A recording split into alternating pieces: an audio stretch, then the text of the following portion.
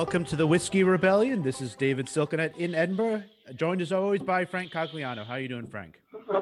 I am doing great, David. Thank you very much. So, last week, news broke of a new congressional caucus that appears to be in the birthing stages, the America First caucus. And we'll talk about maybe the title of the caucus, America First, is problematic. But the thing that caught a lot of people's attention was a line in their manifesto, which called for the common respect for uniquely Anglo-Saxon political traditions. And this is a caucus that appeared to have been established by Marjorie Taylor Greene, the congresswoman from Georgia, and Paul Gosar, the congressman from Arizona, as long as a few others seem to be associated with it. This seems to be a stillborn caucus. She seems to have walked back this idea after some criticism over the weekend, but we wanted to unpack Anglo-Saxonism, which seems to be one of the elements of this new caucus's manifesto that has gotten a lot of discussion in the past few days. Well, particularly because they said Anglo-Saxon political culture, if memory serves. Political traditions. Political traditions. And that set off an alarm for me because Jefferson had a lot to say about this. And yes, so there was a backlash over the weekend. I mean, quite furious backlash, actually. So much so that, as you say, Marjorie Taylor Greene, for one, backed away from this. This is a woman who usually has sought to court controversy in her brief time in Congress, yet she backed off, in part because some of the backlash and the negative feedback came from her own party, I think, rather than a bunch of academics on Twitter. Exactly. I mean, there are people in her own party who said that anyone who joins this caucus should be removed from their committee assignments, which, given the nature of the Republican Party right now, is a pretty extreme censure of it. Yeah, David, you probably won't get this reference because you don't follow football as closely as I do, that is soccer. But at the moment, we've had a similar announcement overnight about the creation of a European Super League.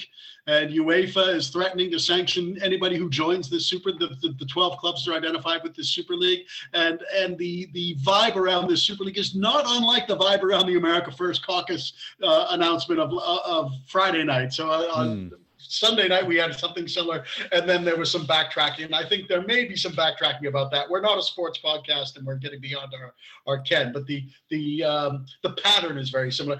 David, could you say something before we start, though, on what these caucuses in Congress are about anyway? Well, so there are dozens of these caucuses in the House, and a few in the Senate, and some of them are across chambers. They are places for like-minded people or people of a similar background to come together for creating legislation, ideas, a coalition of like-minded or like-interested politicians. So they have the Problem Solvers Caucus that is bipartisan. You've got the sort of more conservative caucuses. They're unofficial. They don't have any sort of structural power, but they do have sort of symbolic status within Congress in terms of identifying different segments of the 435 members of the House of Representatives. I mean, some are quite powerful. I mean, the Congressional Black Caucus, for example, is actually quite an important voice for Black rights within Congress, but also beyond, and I mean, carries a lot of weight. Others less so. I once had lunch with and hosted a visit by members of the Congressional Scotland Caucus. Great. And well, I won't comment much further on that, but to say they were very interested in whiskey and golf, I'll say that. But which seemed to be the purpose of their journey. Known for, so good for them. But these were people who self-identified as Scottish Americans and had an interest in members of Congress and had an interest in Scottish American relations, which again, in and of itself is not a bad thing. But they were. It was interesting I did. One of the things they said to me was, and I don't know whether this is still true, but in order to get funding for a trip like the one they were on, they had to be bipartisan. So there were members of both parties in the Congressional Scotland Caucus on this.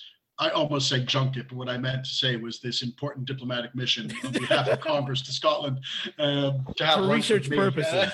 Yes, for research purposes. And right. So I did speak to both members of both parties in the Congressional Scotland Caucus. Oh, I'm sure they were very interested in the long history of the relationship between Scotland and the United States. Right. They were. So we want to unpack Anglo-Saxonism and what Anglo-Saxon political traditions may or may not mean. Now, we're not an early medieval podcast, but we should probably define historically when people talk about the Angles and the Saxons, who those people are.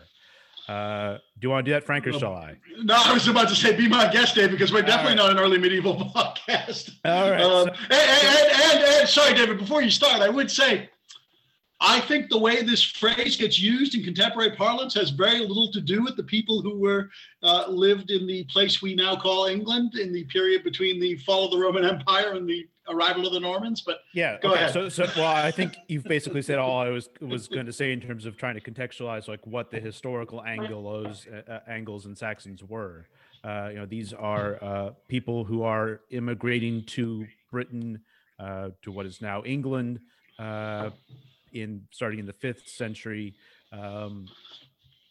they established a number of kingdoms in England, what is now England, and occupy the southern half of the island until the Norman invasion of 1066. So it refers to, that's the historical antecedent that people are referring to. But I think, as you point out, the ways in which people are using this term has very little to do specifically with the Angles or the Saxons or any political traditions that may have existed among them for that 500-year period. I mean, basically, look, if you're on Netflix, watch The Last Kingdom. If you're on Amazon, watch Vikings. You'll get the gist. Yeah. Well, see, the Angles and the Saxons, they actually don't do that well militarily. They get beaten up by the Vikings. They get beaten up by the Normans. But in The Last Kingdom, they do well. See, you haven't watched it. But I haven't watched The Last Kingdom. So okay. The fictional. Yeah, it's just that's David. That's just typical Norman bullshit that you're spewing. Like usual, you've always been a Norman supremacist, and it's just pathetic. Just stop. Anyway, so historically, these are people from Germany who came to what is now England. And actually, it's England because it's the land of the Angles, etc. Right. But when Americans use it today, or Americans have used it in the 18th century, how connected it is with the actual historical Angles and Saxons is sort of up in the air. Although your man Jefferson was interested in Anglo-Saxonism or the Anglo-Saxon language. In fact, I would argue, he gets claimed as the first archaeologist or paleontologist, and the first this, the first that in America. He's probably one of the earliest scholars of Anglo-Saxonism in what becomes the United States of America. And I want to take a moment and explain his relationship with this, because he gets invoked both to criticize the study of Anglo-Saxons, but also, I imagine in this debate over the use of Anglo-Saxon traditions or culture over the last weekend, he'll eventually be invoked in defense of that as well. People will say, hey, we're not racist, even Jefferson did this. And so I think actually, if you'll indulge me, David, I will take a moment, because I don't think Jefferson's... Wait, did you just play a fanfare there? No, I think that was you. Right. Could you hear that, though? Yes, I could. Okay, well, we have to leave that in because it sounded like in defense of Jefferson, and there was the fanfare. I have no idea what that was. Sorry. Anyway, I think his thinking on this needs some unpacking, because on one hand, it is the antecedent to the modern Anglo-Saxon movement, if you will, and on the other hand, it's very, very different. And I think he and it are misunderstood as a consequence. So if you'll indulge me, I'll take a moment. So Jefferson became very, very interested in the Anglo-Saxons when he was a law student right after he'd left William and Mary. So this is in the early 1760s when he was studying in Williamsburg with George Wythe, his mentor. And he sought to teach himself Anglo-Saxon, the actual language. He was very, very interested in languages. And over the course of his life, he acquired more than 17 books on Anglo-Saxon as a language and texts in Anglo-Saxon, and taught. So this is like Beowulf kinds of stuff. Yeah, but he wants to learn how to read it in the original.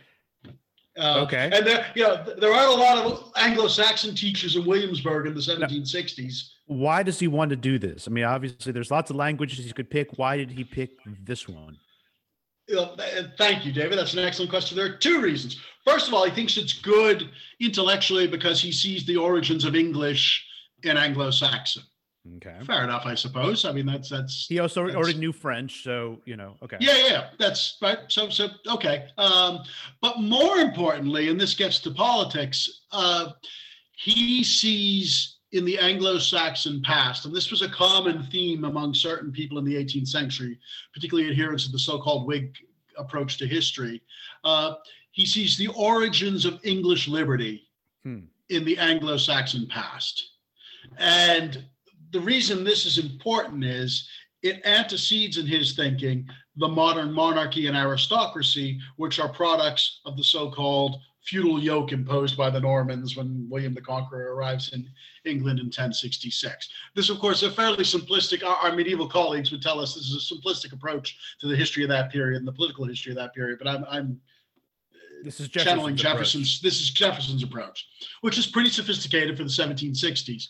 And the reason this is important is because he's making the case that the early English, the Anglo-Saxons, had a notion of liberty and self-government that antecedes its later institutions like the monarchy and the aristocracy. Now, there were monarchs, of course, or there were kings. There was kingship in Anglo-Saxon England, but the modern monarchy is a product, in his reading, of the Norman conquest. And as a consequence of that, and so he sees the Anglo-Saxons, he has this romantic sense in which they would kind of have meetings in the forest, and this is the kind of these are the origins of parliament and theoretically self-government in America. And meetings in the forest. That's great. Yes. Okay. So it's all very Lord of the Ringsy in a certain way, and so this kind of elemental understanding of English liberty, kind of that the Anglo-Saxons brought with them when they settled England, and that this is the origins of English liberty, which in turn was transmitted to America. And so he's tracing a lineage. He's creating a non-monarchical tradition of liberty in Britain or England, latterly Britain, than in America. Crucially, and this is another important element to this, he also argued in his first major publication, The Summary View of the Rights of British America, that when the Anglo-Saxons emigrated from Europe to Britain, they brought their liberties with them. And he makes the case that when British, but mainly English people emigrated as settlers to Virginia in the early 17th century, they too brought their liberties with them. So they didn't give up their liberties by emigrating. So there's an emigration story here that's a key element to it for him, because it means that liberty is basically something that can be transferred or that people bring with them. On the other hand, and we'll talk about how this develops during your century, this becomes associated with some pretty unsavory assumptions about ethnicity and race. I would argue that while Jefferson's notion of liberty is certainly circumscribed by race, there's no doubt about that, his definition of who gets to exercise liberty is not ethnocentric. It's not defined by ethnicity, with, again, the crucial exception of race, and we obviously need to talk about that. So let me explain this. He proposes a constitution for Virginia in 1776, and he proposes to give all free adult men in Virginia enough property to meet the property requirements to vote. So political rights of the participation in the political community should not be limited beyond the limits set by race. So again, I'm not arguing that Jefferson's a great Democrat here, but in the context of the 18th century, this is a fairly capacious definition of rights and liberty, which is not slightly, I think it is at odds with the way Anglo-Saxonism will evolve in the 19th century. And so when people both pro and con invoke Jefferson to criticize or to defend Anglo-Saxonism in contemporary parlance, I think they're misreading him. I don't think it matters in the grand scheme of things. I think there are all kinds of problems with Anglo-Saxonism in contemporary parlance, and Jefferson's a small part of this, but Jefferson's understanding of it and the misunderstanding of his understanding of it are a piece of this puzzle. Does that make sense? If we put Jefferson then in conversation with Marjorie Taylor Greene, which would be the most amusing conversation to watch, and when at least the document, which she is now disowned, I think, talks about uniquely Anglo-Saxon political traditions, would they agree about what those are? Well, if we put them in conversation, it would certainly make him question any assumptions he had about white supremacy theory, because progress in the United States has probably not gone as he expected. What does she know about the kind of early Saxon Witan meeting in the forest, which as the antecedent to Parliament, which is the antecedent to Congress, of which she is now a member?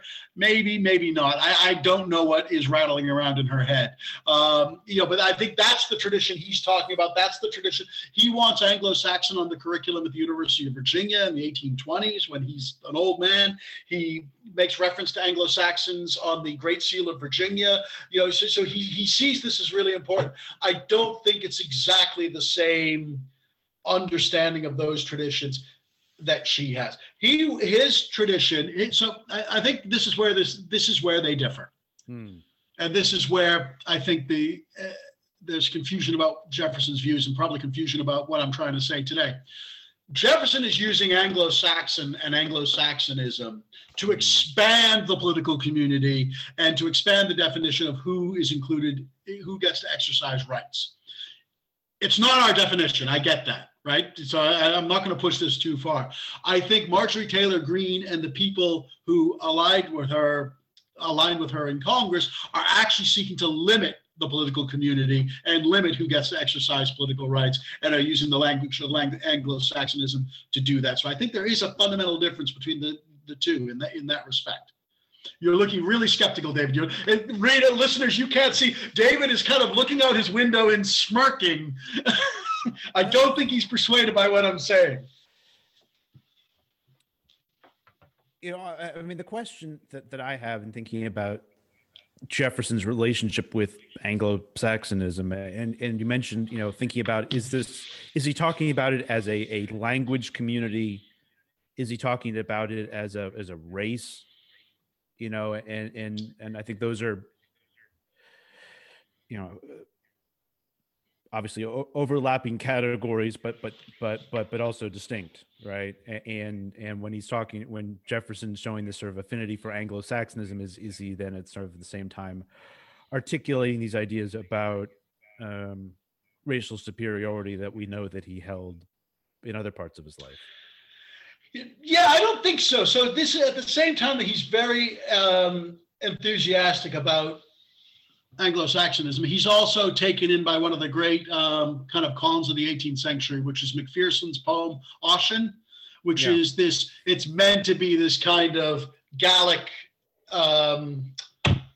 epic that had been discovered. And he loves that too, when if in strict Anglo, by definition, it's not Anglo-Saxon, right? But what he likes is he likes the notion of finding the origins of cultures in their primitive antecedents.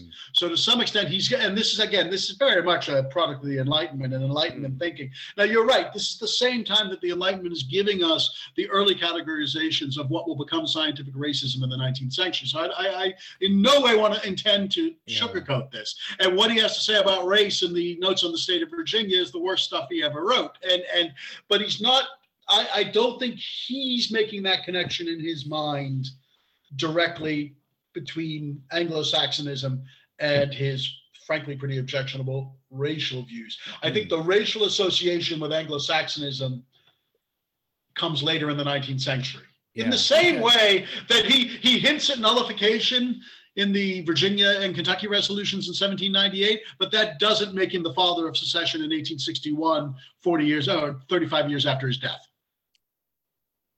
Okay, this isn't a Jefferson podcast. I understand. No, I don't love Jefferson. That's a myth. That is, I hate it when people get Jefferson wrong, and they always do because they invoke him on all sides of these things, and he gets invoked on.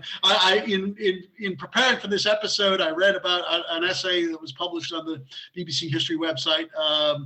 By Professor Michael Wood of Manchester University, and he's a medievalist, and he's talked about, the debate over the use of Anglo-Saxon, which we're going to get to, and he invoked Jefferson right away. This is a standard move, and I think it's premised on a misreading of Jefferson. Okay. We spent a half an hour with me establishing that point. That's it. Fair enough. I don't love Jefferson, David. Well, anyway, it's one of the interesting things about Jefferson's affinity for Anglo-Saxonism, both as a language and as a political community or whatever, is that he seems to be part and parcel of a sort of a transatlantic interest in Anglo-Saxons that are happening at the end of the 18th and early part of the 19th century. There was a very popular by the standards of 1799 book, The History of the Anglo-Saxons, written by Sharon Turner. Published in 4 volumes, that really sort of laid out the history of the Anglo-Saxon people. And of course, this is written right at the height of the Napoleonic Wars, in which England is trying to obviously fighting a war. Britain. Fair point. Come on, David. Well, this is about Anglo-Saxons. This is actually about England, the book. But the fight against France was critically important in terms of national identity. And trying to sort of create a origin for English and then British institutions that were not rooted in the Norman conquest. Right. And so these ideas about Anglo-Saxons gathering in forests and establishing these sort of political institutions that predate William the Conqueror and therefore create a foundation for English/British liberty, distinct from that. And this was a very influential book. Walter Scott was a big fan of it. He actually incorporates many of the ideas into Ivanhoe and some of his other works. And Ivanhoe, of course, involves one of those sort of last Saxon families. And so there's a point which these ideas are Jefferson is part and parcel of a resurgence, if you will, of Anglo-Saxon ideas at the end of the 18th and early part of the 19th century. When we though get to the 19th century, this is really when Anglo-Saxonism really does get used in a variety of ways to create white supremacy, and become sort of a euphemism, or just sort of another way of articulating ideas about white supremacy. And you see this really, especially developing in the 1830s.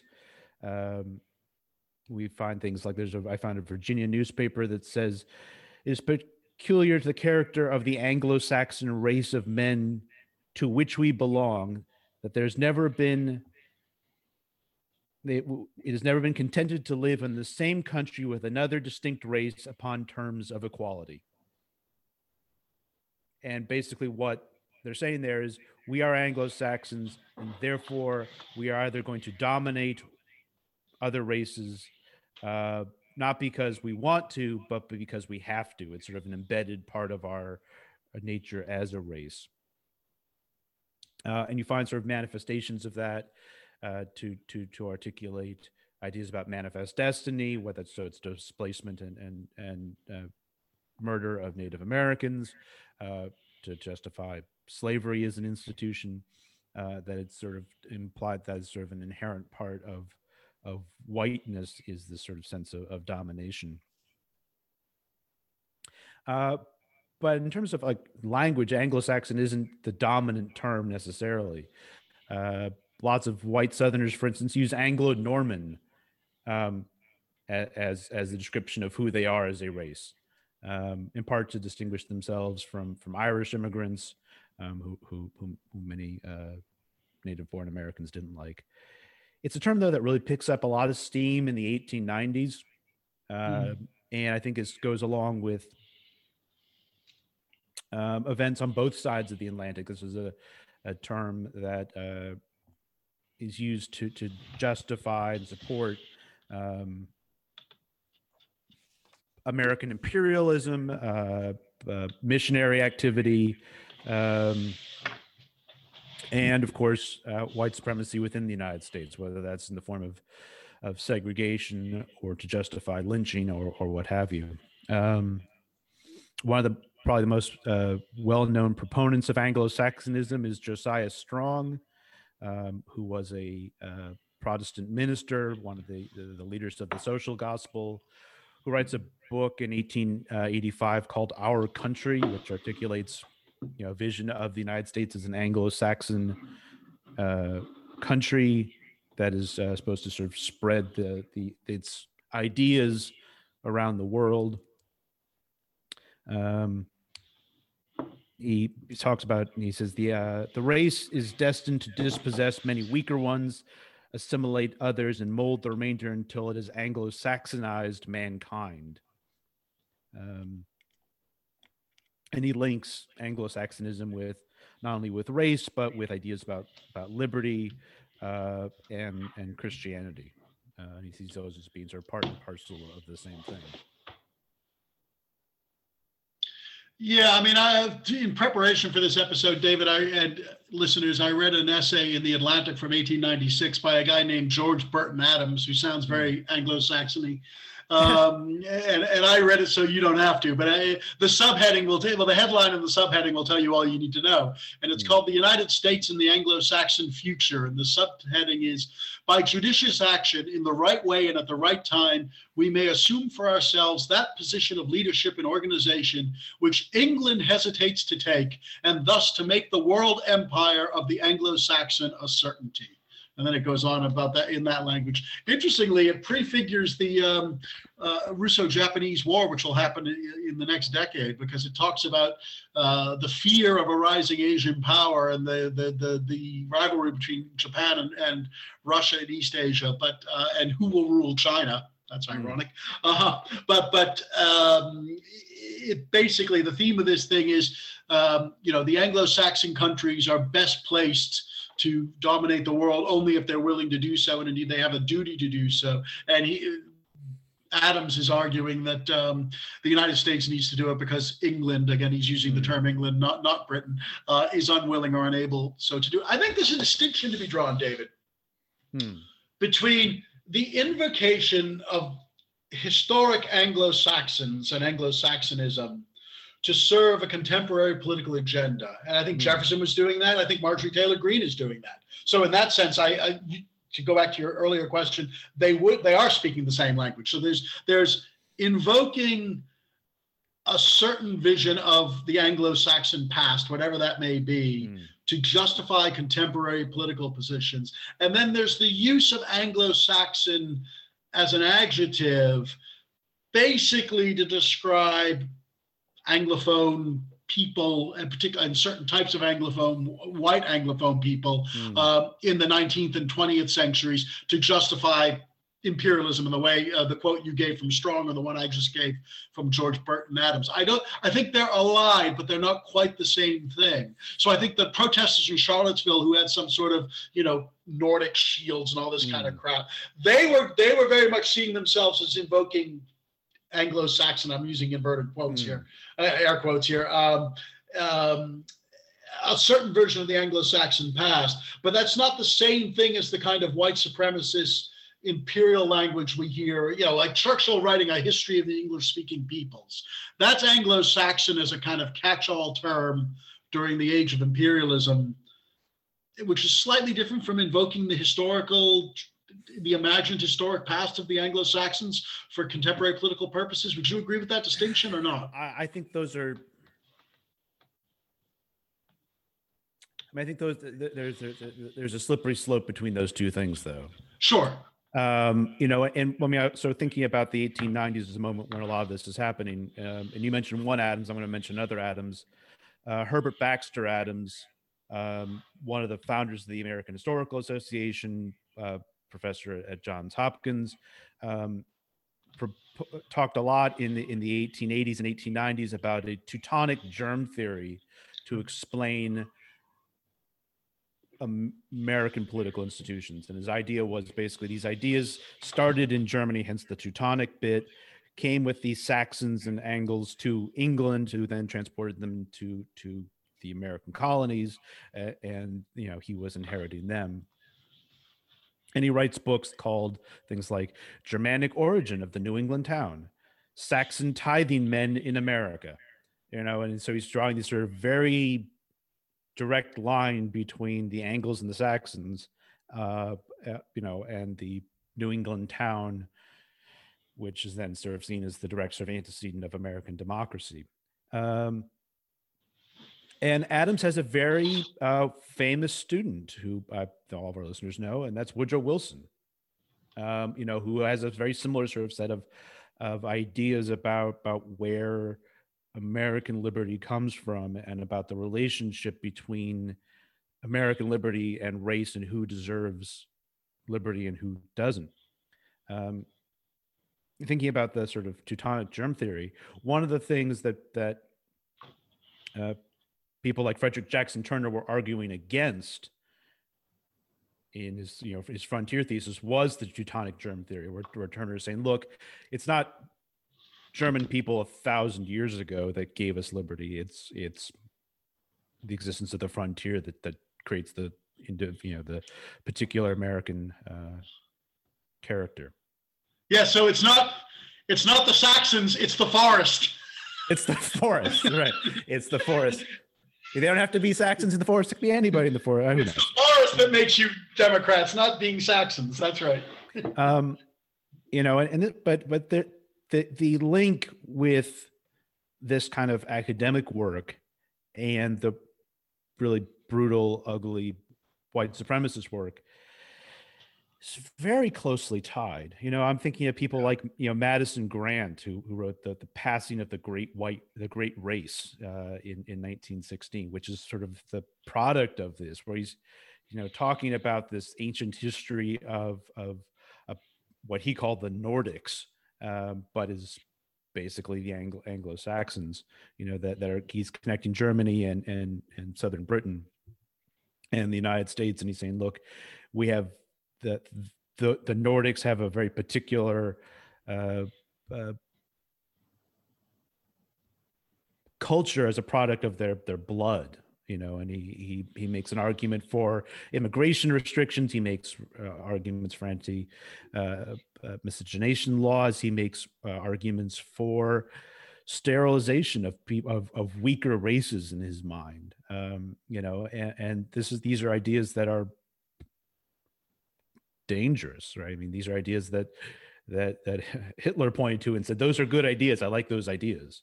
And that many states in the United States adopted versions of eugenics programs, in part of because of people like Madison Grant, who gave this sort of academic and historical justification for really disastrous and harmful programs. There's an interesting tension here, because on one hand, there's an assertion that Anglo-Saxons are superior, however we define Anglo-Saxons, but they're also beleaguered and under threat. And yes. this again is consistent with what we see in the kind of discourse around Anglo-Saxonism in contemporary U.S. politics, which is people feeling both superior and threatened at the same time, or asserting superiority from a position of apparent weakness, I guess is the way to put it. You know, and this language of Anglo-Saxonism only sort of picks up steam in the first half of the 20th century, right? It becomes more and more prominent to talk about Anglo-Saxon values, Anglo-Saxon race. This happens during the 19 teens. Wilson evokes it repeatedly. The Klan does in the 1920s. They repeatedly talk about defending the Anglo-Saxon race from other groups. And obviously this is a moment in which there's the Klan is hostile not only to African Americans, but to immigrants from Southern and Eastern Europe. And so, signaling Anglo-Saxon is in part to signal that they are not Italian American, or they're not, Russian American or Greek American or what have you. Yeah, or Catholics or Jews. Yeah, exactly. So because Anglo-Saxon becomes closely aligned, at least in its use in the vernacular, or its vernacular use, I should say, with Protestantism, notwithstanding the fact that the Angles and Saxons were not Protestants. No. But they're the antecedents, in this Herbert Baxter Adams kind of thesis of germ theory. You go from the German forests to the English forests to Luther eventually, right? And so this is a way. I mean, because the anxiety in the teens and 20s in America and the use of Anglo-Saxon as an assertion of superiority coincides with mass immigration from Southern and Eastern Europe of predominantly non-Protestant migrants, a large number of whom are non-Christian for that matter, and in the ethnic typology of the day are seen as not being white. It's a whole different discussion, but yeah. But I think that's part and parcel of the kinds of ways in which race was constructed in the 19th century and the early part of the 20th century, that white as a category it has gradations to it, in which Anglo-Saxons were considered to be at the top, but that then there were sort of, lesser versions of whiteness, as it were. Now, you mentioned Protestantism. One of the sort of usage of the term Anglo-Saxon is the idea of a WASP, white Anglo-Saxon Protestant, which emerges in the 1950s. It seems that seems to be when the term emerges. What's the difference, both in usage and in meaning between WASP, white Anglo-Saxon Protestant, and Anglo-Saxon in the way we've been discussing? I mean, to some extent, very little. I mean, basically, Anglo-Saxons who live in suburbs in the post-war 50s are WASPs, right? and belong to country clubs and drink martinis. So to some extent, it's the kind of tamer version of it, I suppose. I do think there's a difference between WASPs, or WASP as it's used in the 50s and 60s, and Anglo-Saxon as it's used today. So Anglo-Saxon today is a dog whistle for white supremacists. Let's not beat about the bush. And again, that's in contemporary parlance, not as used by scholars. We can talk about the debate about scholars in a minute. And WASP is not, WASP might be premised on that, the W in WASP, and I'll hand over to you in a second, David, on this, but in contemporary parlance means white. So of course there's a racial dimension to this, but it's almost an ethnic identifier in the same way that being Irish American or Italian American is an identifier in the 50s and 60s. It's a way for Yankee Americans, at least in New England, to identify themselves. So on one hand, it's a rather benign ethnic category. On the other hand, it has these associations that are perhaps more worrying. Tell us about the W in WASP, David. Yeah, so actually, the term white Anglo-Saxon Protestant originates with political scientists and with sociologists in the 1950s are trying to sort of categorize them. And some of the early usage of it, the W doesn't stand for white, which seems to be redundant with Anglo-Saxon anyway, but stands for wealthy. And so it was wealthy Anglo-Saxon Protestant, which then became white Anglo-Saxon Protestant. I'm not quite sure why that change happened. because it does seem, in at least current usage, somewhat redundant, like a ATM machine. But it does has a sort of cultural signifier and a political signifier, as much as anything.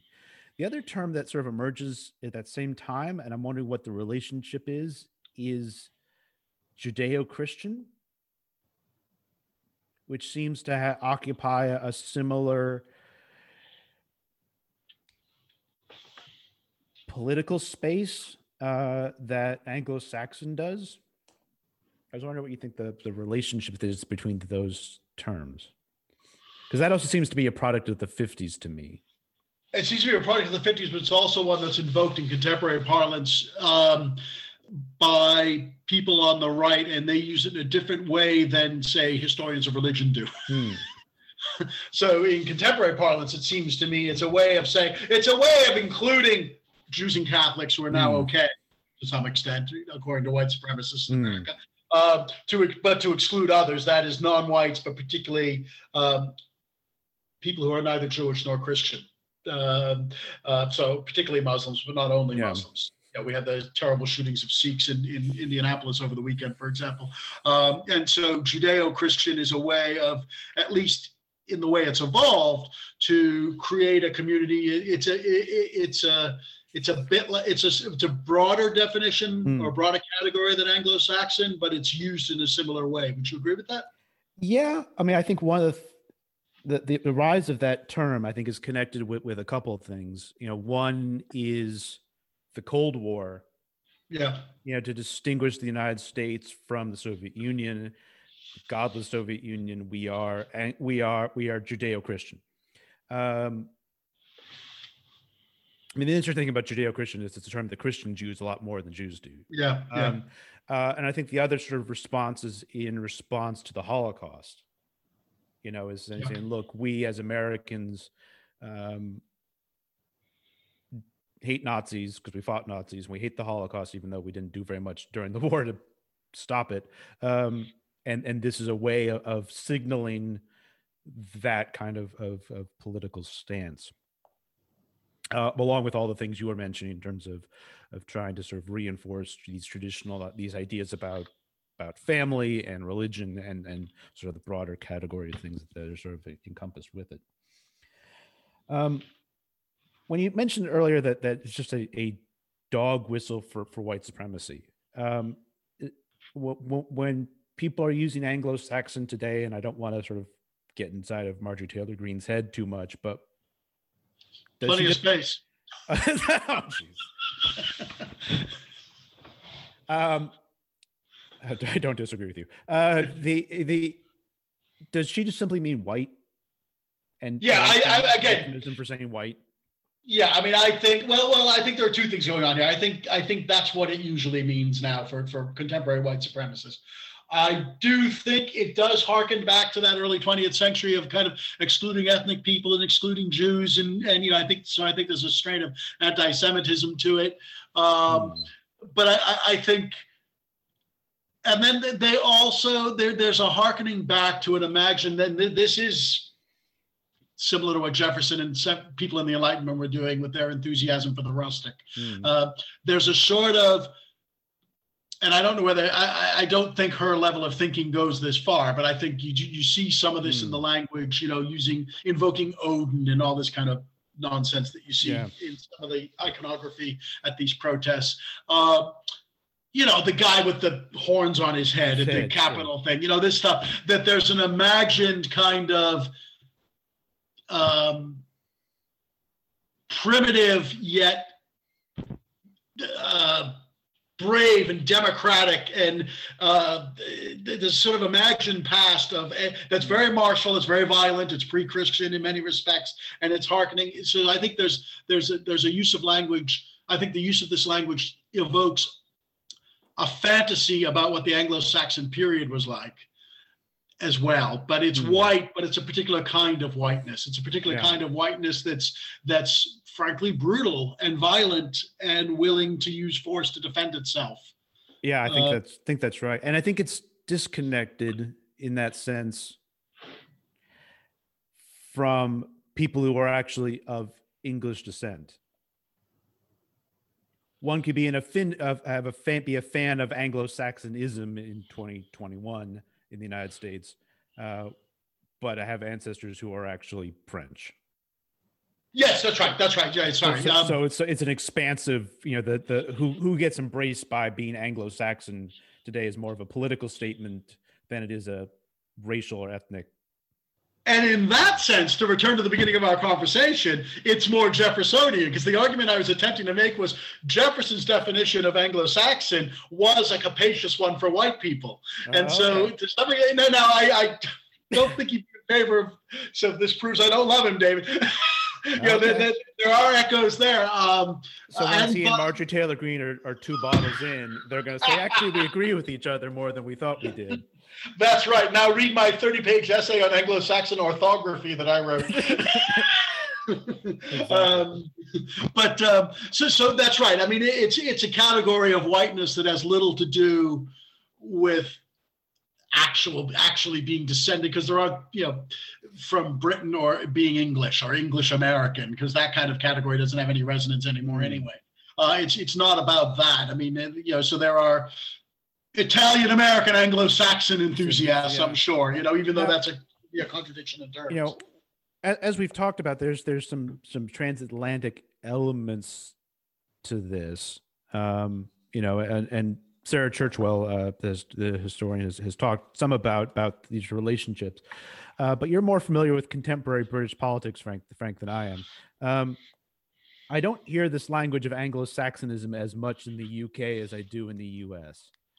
You get a little. I'm not listening enough, or is it? I think you're not listening enough. I mean, you do get a little bit of it among the kind of Britain First crowd, and if you go to the more extreme parts of the Brexit social media landscape and the BNP, and I mean, I'm not recommending anybody does I this. try to avoid all of these things. So. You see some of this language. It's not as fervent, to be sure. And there's a very interesting debate that took place, and I'm going to quickly get myself out of my area of expertise, but that's happened among early medievalists on this very question. So early medievalists in the United States, particularly during the Trump years and after Charlottesville, really kind of became exercised about the use of Anglo-Saxon in the discourse. And I don't know what's happening with my phone. It's just gone off.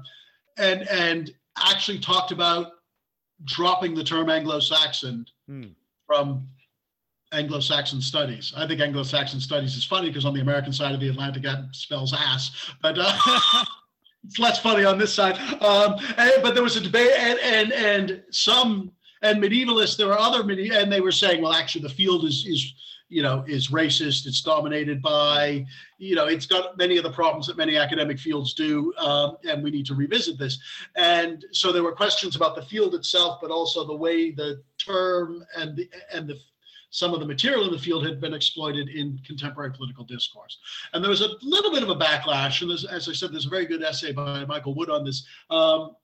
On this side of the water, where some British-based academics are saying, no, Anglo-Saxon is just a term that we, scholars of this particular time and place, use to describe that time and place. And this has nothing to do with contemporary American political discourse. That then set off a backlash against the backlash of some British academics saying, well, actually, we have similar problems when it comes to racism and exclusion in higher education and in the academy, and we need to consider this. So there's been an ongoing debate about the use of the term Anglo-Saxon itself among academics. Again, I've been on the periphery of this. I've followed it because I'm kind of interested in these debates, but I can't claim to have any expertise. Well, and if I've inadequately summed it up, I apologize to our medieval colleagues, because I probably have. But that's I think a similar debate is happening in classics, which is that's similar right. kinds of issues with the ways in which the discipline has been used in the past to justify white supremacy and slavery and other things. It's intriguing that the most, and you mentioned Lord of the Rings earlier, which seems to have an outsized influence in people's understanding of all this, was of course written by a person who was a Anglo-Saxonist. Tolkien's, that was his actual sort of day job. Besides writing Lord of the Rings, was studying Anglo-Saxon literature, which seems to, I think those books and media derived from them have, I don't know, shape this in weird ways that somebody needs to unpack. Well, I think that imagery, which again has been exploited on the far right about a sort of heroic past that we can return to. I mean, I'm not saying Tolkien deliberately fueled that, but the imagery has definitely been appropriate about the far right. Well, the racial imagery in those books and in actually C.S. Lewis's Narnia books, which are sort of the same moment and geography, have really serious issues, but nonetheless. Right. So we will see what happens with the America First caucus. And of course, the term America First, as we've mentioned in the past, has all kinds of really awful connotations that go back to the America First Committee, but even before that, to its usage by the Klan and by other groups. So yeah, the America First caucus may be dead before it's even a real thing, but we will see whether this term Anglo-Saxon, how it gets used in the future. Right. Time for last drops. Frank, what you got? I want to recommend a forthcoming book by Julie Flavelle. Julie is from Massachusetts and lives in Scotland, so we are part of a very small club. And Julie's a very fine scholar. She was at the University of Dundee for many years. And she has a forthcoming book called The Howe Dynasty, The Untold Story of a Military Family and the Women Behind Britain's Wars for America. Many of our listeners will be familiar with the roles of the brothers Richard and William Howe. Richard Howe was an admiral in the Royal Navy. William Howe was a general in the British Army. But their sister Caroline played a crucial role in the diplomacy around the American Revolution, as Julie demonstrates in this book. I've had the privilege of reading the book in manuscript, and it's it's a great book. It's well written, and it's really good on the participation of women in high politics and diplomacy during the 18th century and around the American Revolution, which is something that frankly doesn't get enough attention. And Julie does a really good job of recovering that element to the story. And it's a really good read. It's coming out. I think it's not coming out till July, but it's I've recently seen some. Well, maybe people will be able to go on vacation, then they could take it on their beach holiday. Exactly. So The Howe Dynasty by Julie Flavelle. Okay, what about you, Dave? What about you, David? I want to recommend an article in The Atlantic by David Truer called, the title of which is Return the National Parks to the Tribes. And the argument of the article is that national parks, which many people, including myself, see as one of the great gems of the United States, have been, he says, basically is all on land stolen from native peoples, land that they were often promised in treaties to control in perpetuity. And he argues that one of ways to create sort of social justice now is to return all of that land to native peoples and native governments. It's a provocative article, makes you sort of think about native national parks in a different way. So I want to recommend that. I don't know whether it works as an actual proposal itself, but it's at least a thought-provoking piece. Good. Excellent. Great. Till next time, Frank. Cheers. Yep. Cheers, David. Enjoy your mead in the mead hall and all the other things that Anglo-Saxons do. Will do.